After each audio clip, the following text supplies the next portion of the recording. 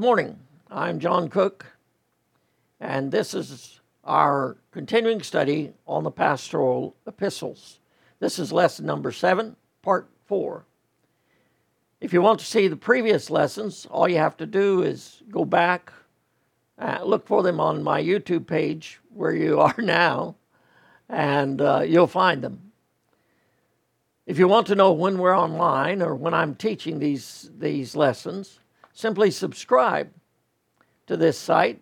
Just click the subscription button and then click that little bell, and it'll tell you when I'm online. It'll also tell you if there's a new study available, even if I'm not online, but you can go back and see the teaching. The purpose, again, of these studies is to prepare men for the ministry, that they might know how to pastor, that they might know what to expect as a pastor. And today we're in 2 Timothy chapter 1. And so take your Bible and turn there, and we'll get right into our study. It would help if I had everything ready to go when I start, wouldn't it? I tell you, this live broadcasting is a real, it's something really new for me and very difficult for me to get used to. But eventually, I'm sure I'll get it together as I ought to have it together. So we're in Pastoral Epistles, lesson number 7, part 4, 2 Timothy chapter 1, verses 8 and 9 today. So take your Bible and go to 2 Timothy chapter 1, verse 8. And notice that, well, let me read that to you. 2 Timothy chapter 1, verses 8 and 9 says, "Be not thou therefore ashamed of the testimony of our Lord, nor of me his prisoner, but be thou partaker of the afflictions of the gospel, according to the power of God, who hath saved us and called us with an holy calling, not according to our works, but according to his own purpose and grace, which was given us in Christ Jesus before the world began." So, what we're going to see today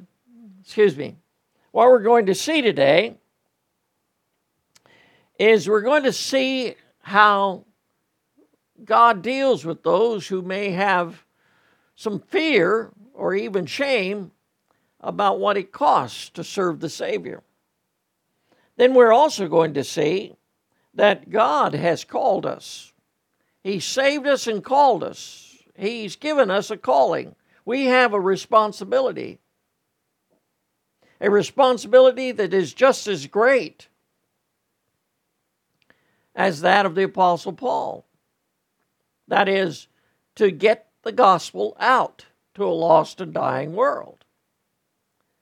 So let's see what God has to say to us today.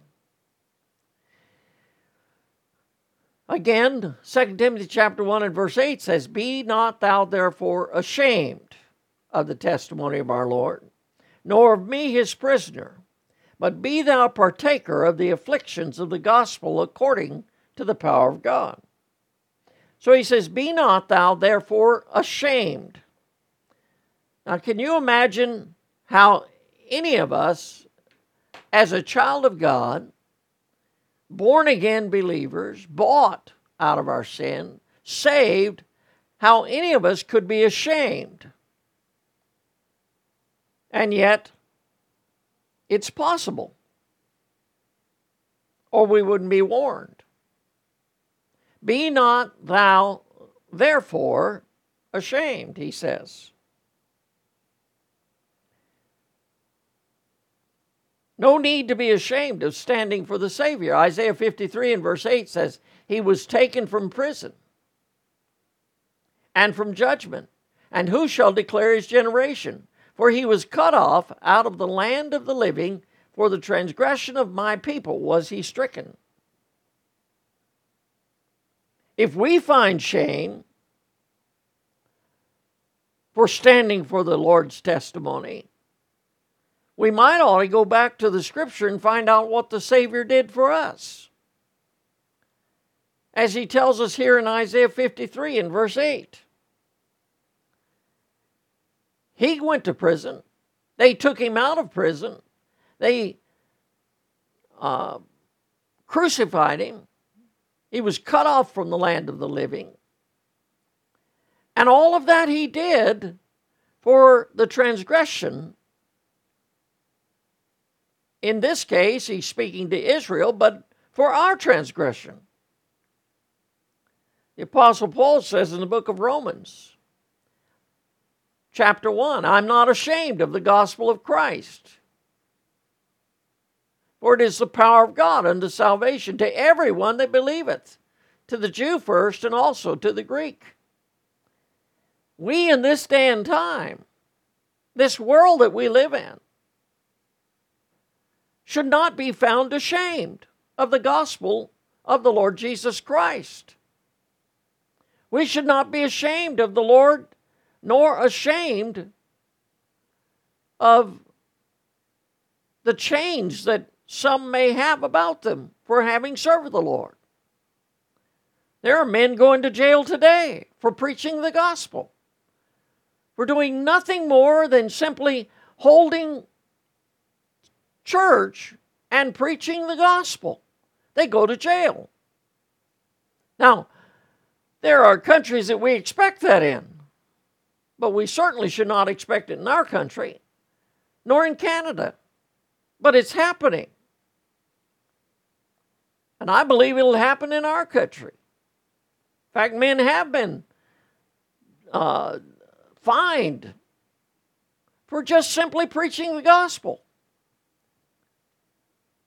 Where we're supposed to be protected by our Constitution, we've come to depend upon our Constitution too much and not enough on the Lord Himself. The Lord's our strength. The Lord's the one who keeps us going. And when you go out there and you knock doors, it's the Lord who's with us. And we need to pray that He'll give us great boldness.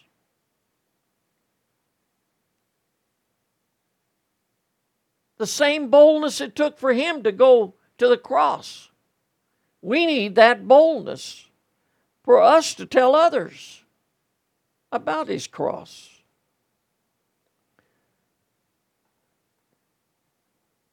There's no need to be ashamed.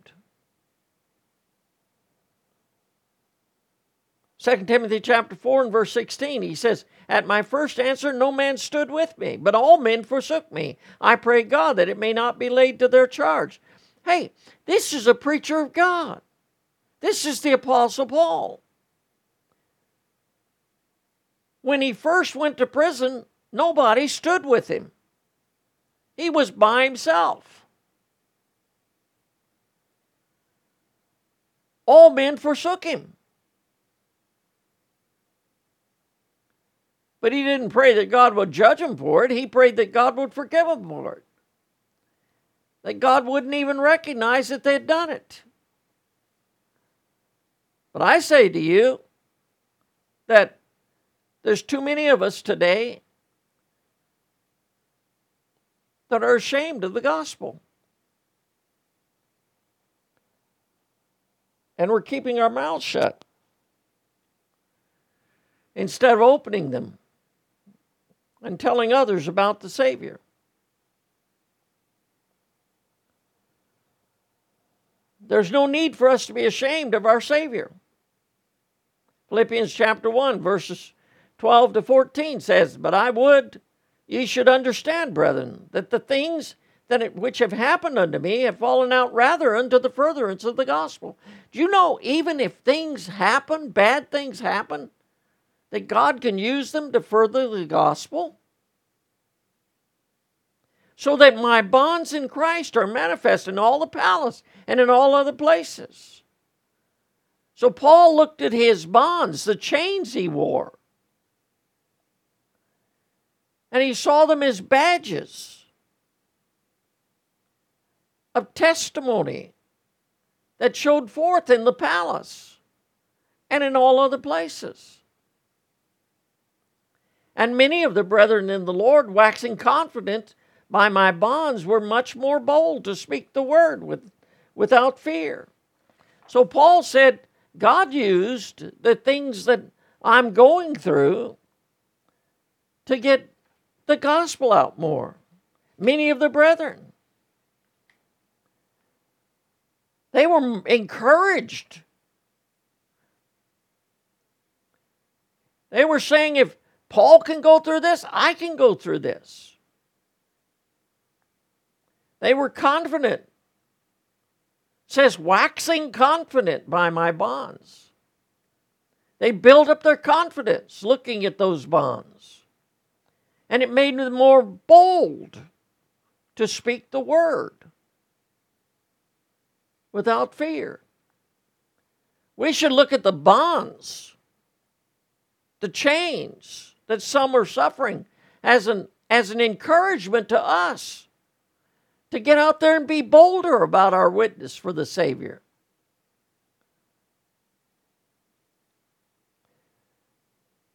First Peter chapter 3 and verse 14 says, and if ye suffer for righteousness' sake, happy are ye, and be not afraid of their terror, neither be troubled. Now, this fear and troubling, that seems normal, doesn't it, for suffering? When we suffer for doing what was right, and we end up in jail for it. We suffer for doing what's right, and people curse us. I've had the occasion to knock on somebody's door, and when you try to witness to them, they literally stand there and cuss you out. But if you're suffering for righteousness' sake, it doesn't call for fear, nor does it call for being upset. It's a time to be, look what he says, happy are ye. Happiness, joy, praise God. I read in Acts chapter, I believe around chapter 4, chapter 5. The apostles suffered for preaching the truth. They were threatened. And they went on their way rejoicing, praising God, happy that they had been counted worthy to suffer shame for the Lord's name. He says, happy are ye. Then he says, be thou partaker according to the power of God.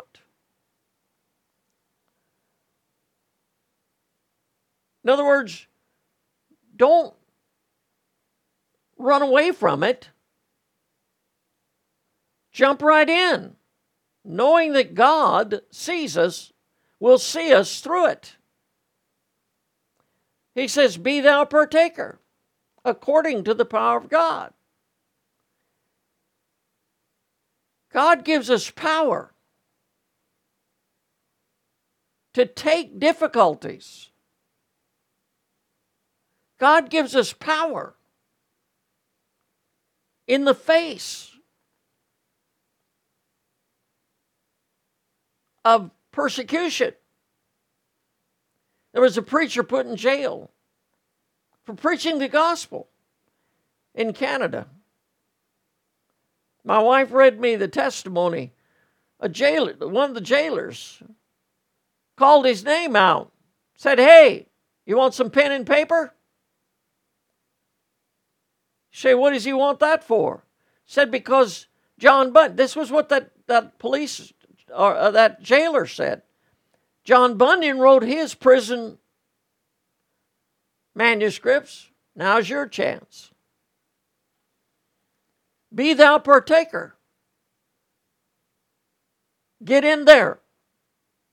As we used to say, get in there like a dirty shirt.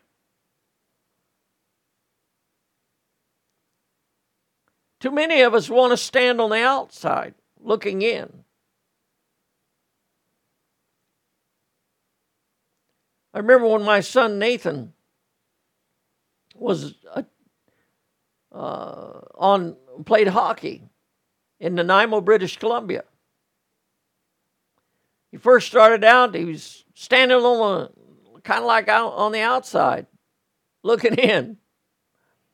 While all was going on up against the boards, he wasn't getting against the boards. He was what they call a, he wanted to be kind of, I said to him, I said, son, either get in or get out. Don't be a cherry picker. Just get in there. And he did. He became a really good defenseman in playing hockey. In fact, his coaches loved to have him because he really got into the game. Well, that's what God's saying to us here. Get into it. God will give you the power you need. Get into it. Avail yourself of the power of God. Wax confident, knowing that God will get you through it. 2 Timothy chapter 1 and verse 9 says, who hath saved us and called us with an holy calling, not according to our works, but according to his own purpose and grace, which was given us in Christ Jesus before the world began. It says, who hath saved us and called us. Notice, God, the Lord Jesus Christ, saved us and called us. We are saved and called. So God has a purpose for us. You look at your surroundings. You look at the difficulties you may face for standing for the Lord. Just remember, it's God who saved you. If God could save you, what is there he can't do? And if God would call you, what is there that he would not equip you to do? You know, if you're training for the ministry, or you're a pastor in the ministry, God saved you and called you. What he called you to do, he equips you to do.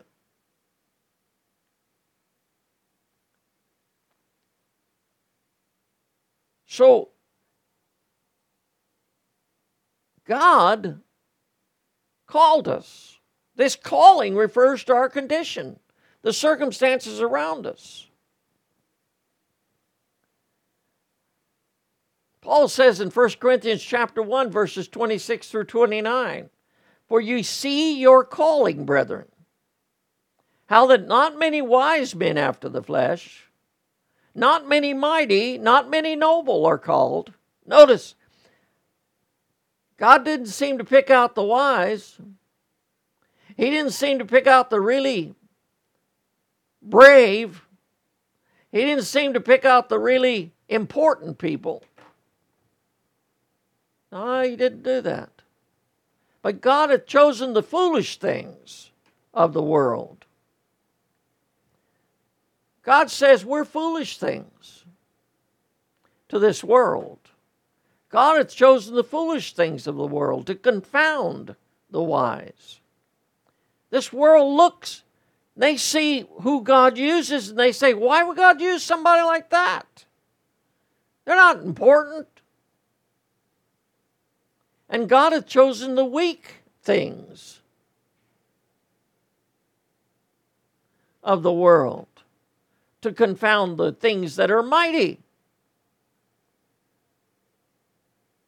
We're foolish things. We who God has chosen. He's chosen foolish things. He's chosen weak things. We have weaknesses. Why would he choose the foolish things? Because the smart guy is too smart. He wants to confound the smart guy.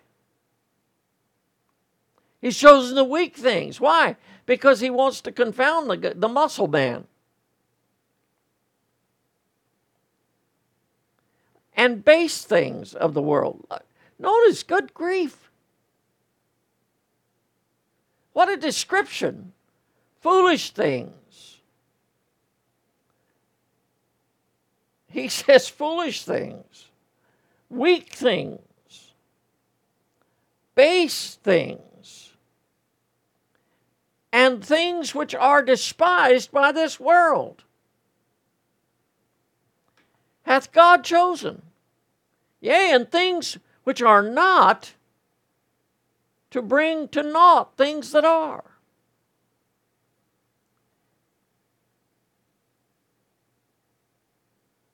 You know, people talk so much about having a good self-image.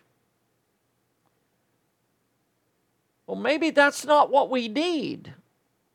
What we need is to recognize that God can use us. It's not that we're important that God uses us. It's not that we're somebody special that God chooses to use us.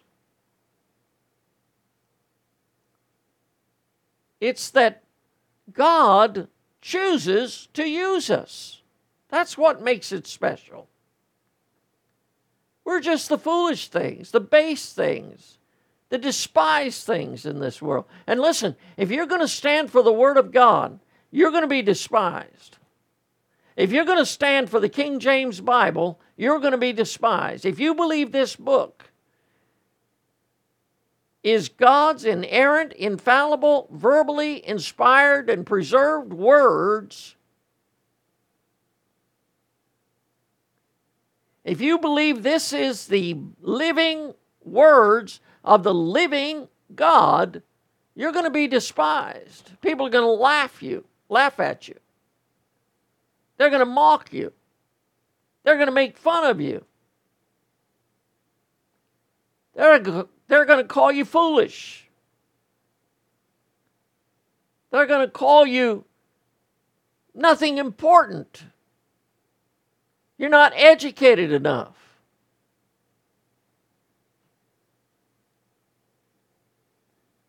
That no flesh should glory in His presence. Why does God choose to use us?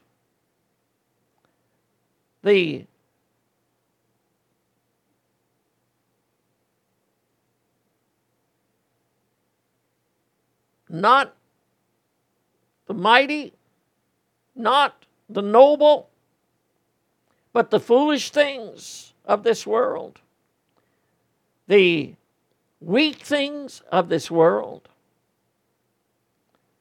the despised things of this world, the base things of this world. Why? Because no flesh should glory in His presence. Why? Because we have nothing to glory in except the Lord. If you glory in the Lord. It's not bragging about, look at my education. Look at all my degrees. Good grief, we got, as one preacher used to say, preachers today have so many degrees behind their names, it's like being a thermometer.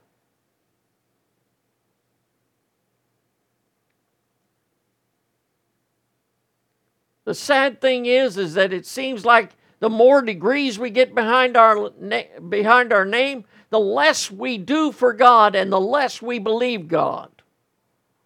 The less we stand for God.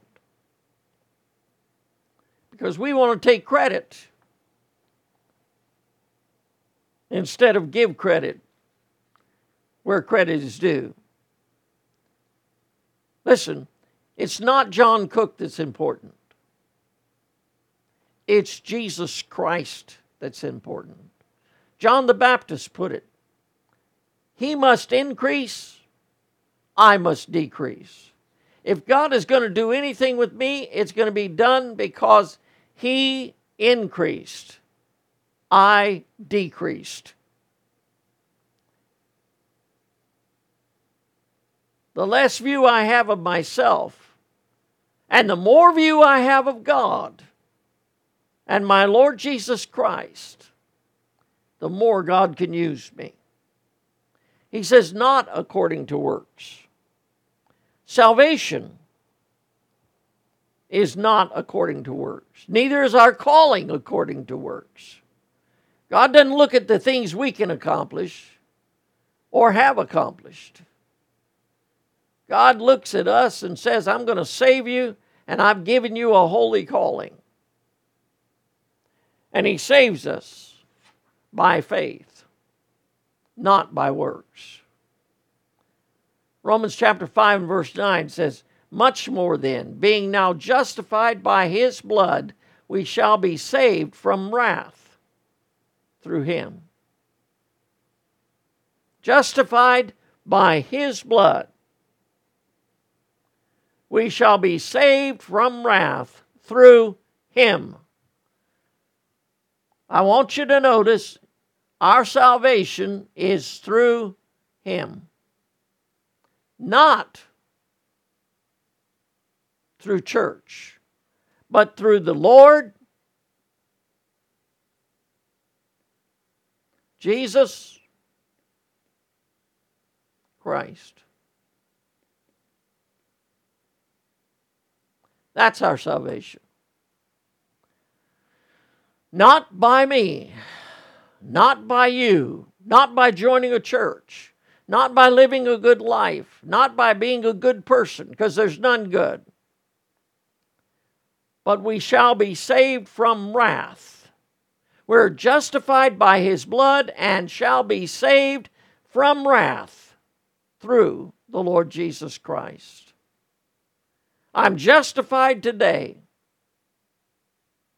Somebody said that word justified means just as if you'd never sinned. Well, that's a pretty good description.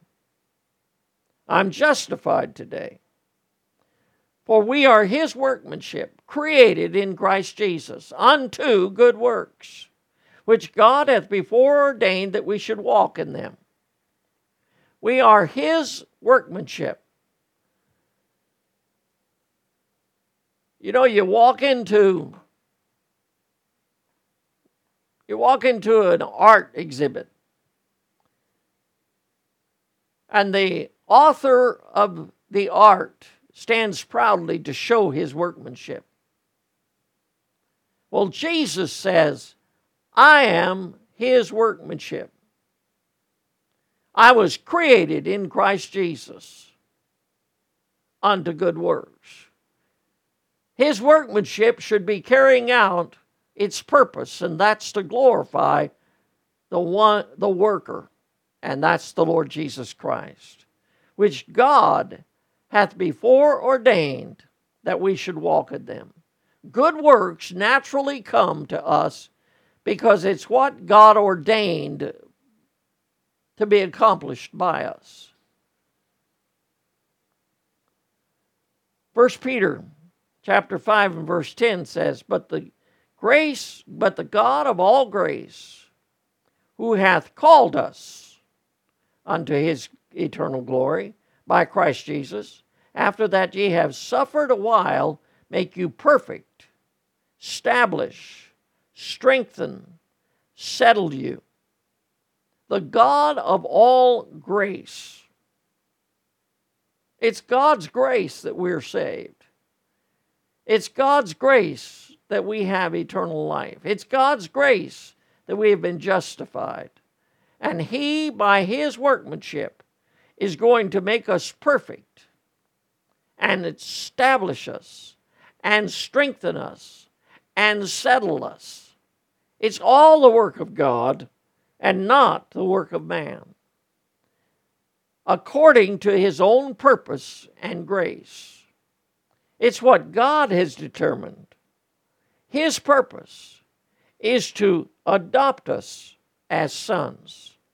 Ephesians chapter 1, verses 4 and 5 says, According as He hath chosen us in Him before the foundation of the world, that we should be holy and without blame before Him in love, having predestinated us unto the adoption of children by Jesus Christ to Himself, according to the good pleasure of his will. He has predestinated me. Predestinated means to be a predetermined destiny. I have a predetermined destiny, determined by God, to the adoption of children. One of these days, he's going to declare, "This is my son."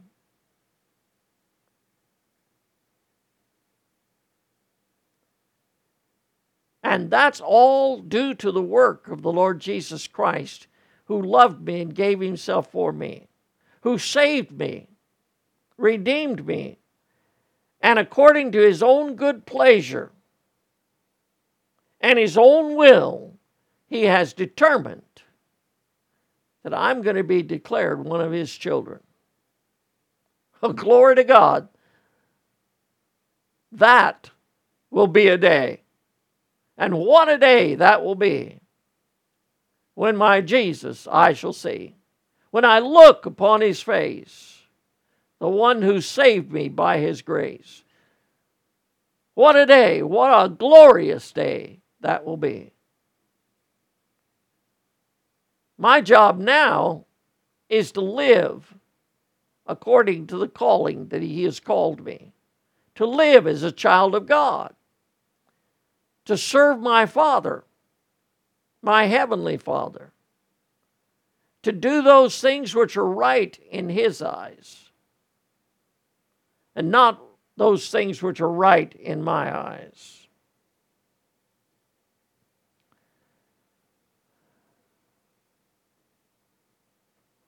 This business about being a child of God, you realize, not once from Genesis chapter 1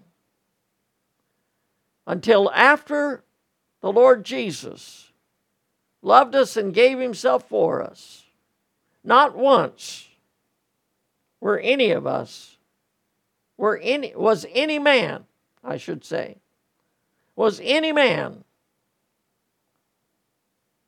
adopted as a son. No believers were. Those who kept the law and those who sought to love the Lord and lived for the Lord as best they could,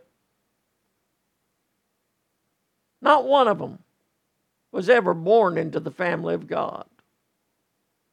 But we are. And that's God's grace. Romans chapter 6 and verse 23 says, "For the wages of sin is death, but the gift of God is eternal life through Jesus Christ our Lord." I got to tell you, my daddy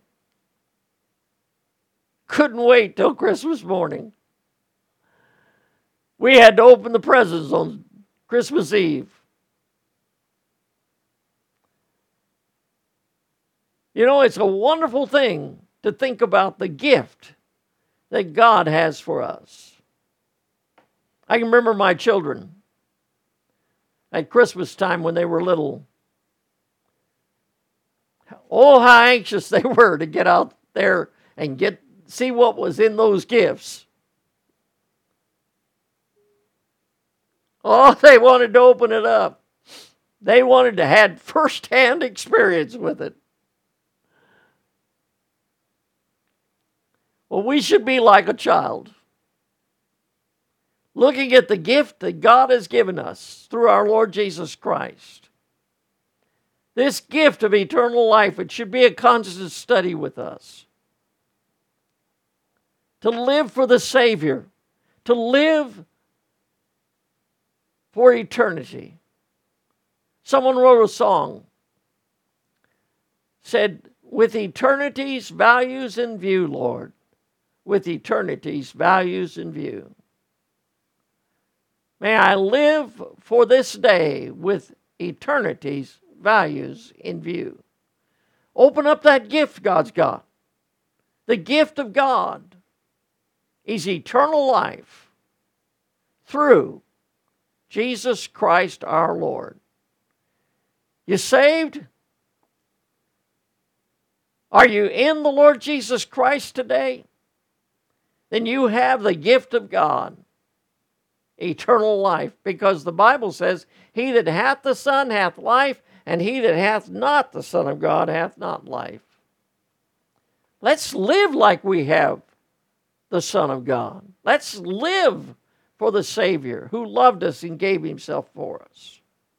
He's given us in Christ Jesus before the world began. This is speaking to born-again believers in Jesus Christ. We've been given in the Lord Jesus Christ a great gift. Colossians chapter 2, verses 5 and 6 says, for though I be absent in the flesh, yet am I with you in the Spirit, joying and beholding your order and the steadfastness of your faith in Christ. I know something about that, because having been a missionary in Canada, it's a joy to me to find out that the churches that God allowed us to establish and allowed us to appoint pastors for, and to see them continuing to stand for God, to see them preaching the Word of God, to see them faithfully serving God, that's a joy. I mean, that's a wonderful thing. To see how God is blessing. And that's what Paul was talking about here. As ye have therefore received Christ Jesus the Lord, so walk in him. How did you get saved? Because if you know how you got saved, then you know how to walk in him, according to Colossians. Well, Ephesians 2 and verse 10 says again, we are his workmanship, created in Christ Jesus unto good works, which God hath before ordained that we should walk in them. We received the Lord Jesus Christ, and we are his workmanship, created in Christ Jesus unto good works, that we should walk in them. Excuse me. How'd you get saved? Ephesians 2, 8 and 9 says, for by grace are ye saved, through faith, and that not of yourselves. It is the gift of God, not of works, lest any man should boast. How'd you get saved? Well, you got saved through faith. You placed your faith and trust in the Lord Jesus Christ. Look, you want to know what faith is? I'm sitting here in this chair. I'm not bracing myself in case this chair disappears. I got faith in this chair that it will hold me up. Have you ever sat down on a chair and it didn't? I have. Your faith was misplaced in that case. So was mine. But you know what? I place my faith and trust in Jesus Christ as my Savior and as my Lord. And I know whom I've believed. And I'm persuaded that he is able to keep that which I've committed unto him against that day. I know that I'm saved today, not because John Cook's a good person, but because Jesus Christ is Almighty God, and he died for me. He paid the debt of my sin. He wiped it out of existence. And today I stand in him. And my hope and my help is in Jesus Christ. The songwriter wrote and said, my hope is built in nothing less than Jesus' blood and righteousness. I dare not trust the sweetest frame, but wholly lean on Jesus' name. On Christ, the solid rock I stand. All other ground is sinking sand. All other ground is sinking sand. I stand today upon Jesus Christ. Well, the same way I stand in my salvation I am to walk as a Christian. I'm to walk in Him. I am to talk of Him. I am to give glory to Him. For I am to bring honor and glory to my Savior. So what have we seen? Well, we've seen that we're not to be ashamed. And that tells me that I can be ashamed and have been. And I'm to take a bold stand for the Savior. We've seen that having been saved, that we have a calling, a holy calling. And that's the calling that I got the day I got saved. And that's to be a witness for the Savior. We've seen that we have a great gift, eternal life, to share with this world. Let's let the world know there's a Savior and there's salvation available. Don't be ashamed, but let's boldly speak out for the name of our Lord Jesus Christ. Well, until the next lesson, to all that are saved, God bless you.